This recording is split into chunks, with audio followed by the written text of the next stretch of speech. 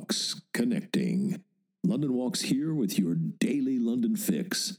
Story time, history time. It was a famous victory for the East End of London. Deserves to be remembered, should be celebrated. Mental note to self. October 4th, 1936. July 4th, 1776. 2 of them. That's a start. Check the other 10. You never know. Wouldn't it be cool if the 4th day of every month was on the side of the angels? A win for the good guys. Anyway, yes, our 4th is October 4th, 1936. The Battle of Cable Street. The day the fascists were seen off. The fascists were, of course, the homegrown variety, the British fascists.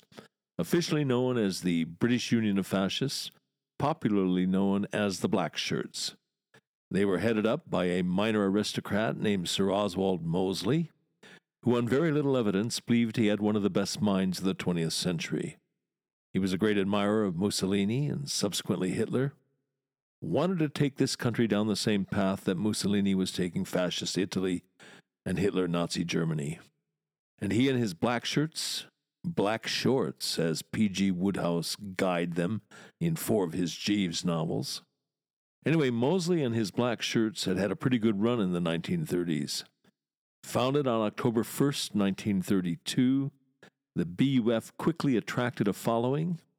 There were sections of the British press that cheered it on. A Daily Mail headline proclaimed, "Hurrah for the black shirts." At the height of its popularity, it was said to have 50,000 members. It was macho politics. Those uniforms, Mosley inspecting the ranks that are giving him that one-armed Nazi salute, street clashes, testosterone-fueled marches into their opponents' neighborhoods, stunts that are not a million miles from the marching season in Northern Ireland.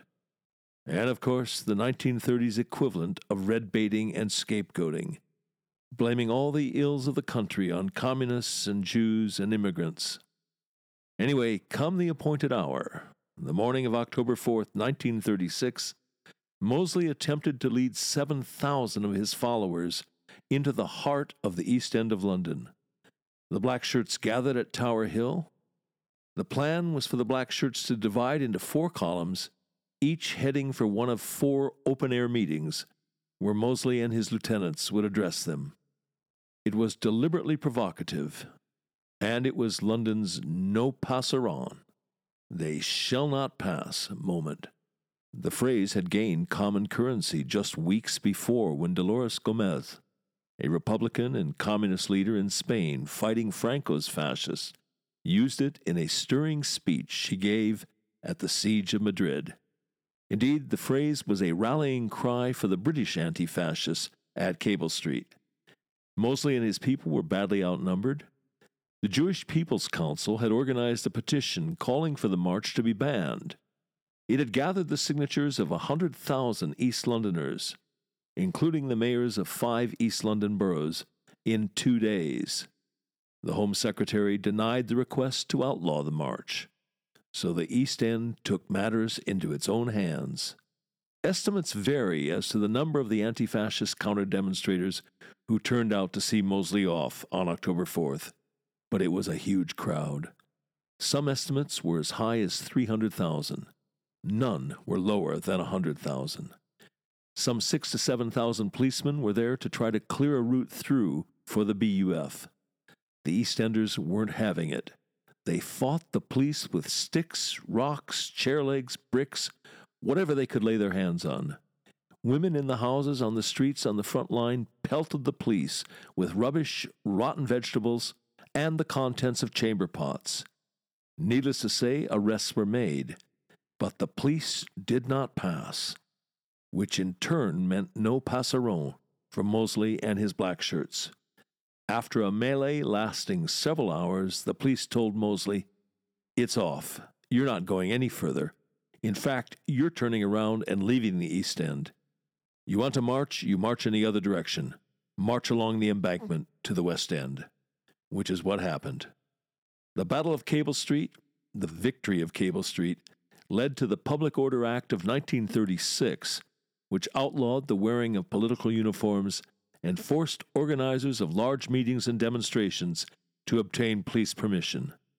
It's held up as the moment at which British fascism was decisively defeated. Truth be told, though, there's no resting on those laurels. The outcome of the Battle of Cable Street is well known. What's now largely forgotten, I don't think it should be, is that a week later, fascist supporters retaliated with the Mile End pogrom.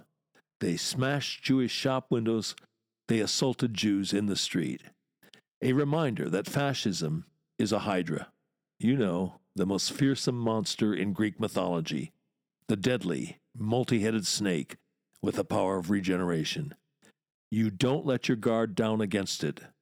Not if you want to give your polity, your democracy, a decent chance. And a Today in London recommendation? How about a visit to the Whitechapel Art Gallery? Lively place, lot going on. And it's right there, hard by where the main confrontation of the Battle of Cable Street took place. You've been listening to the Today in London History podcast, emanating from www.walks.com, home of London Walks, London's signature walking tour company, London's local, time-honored, fiercely independent, family-owned, just the right size walking tour company. And as long as we're at it, London's multi-award-winning walking tour company.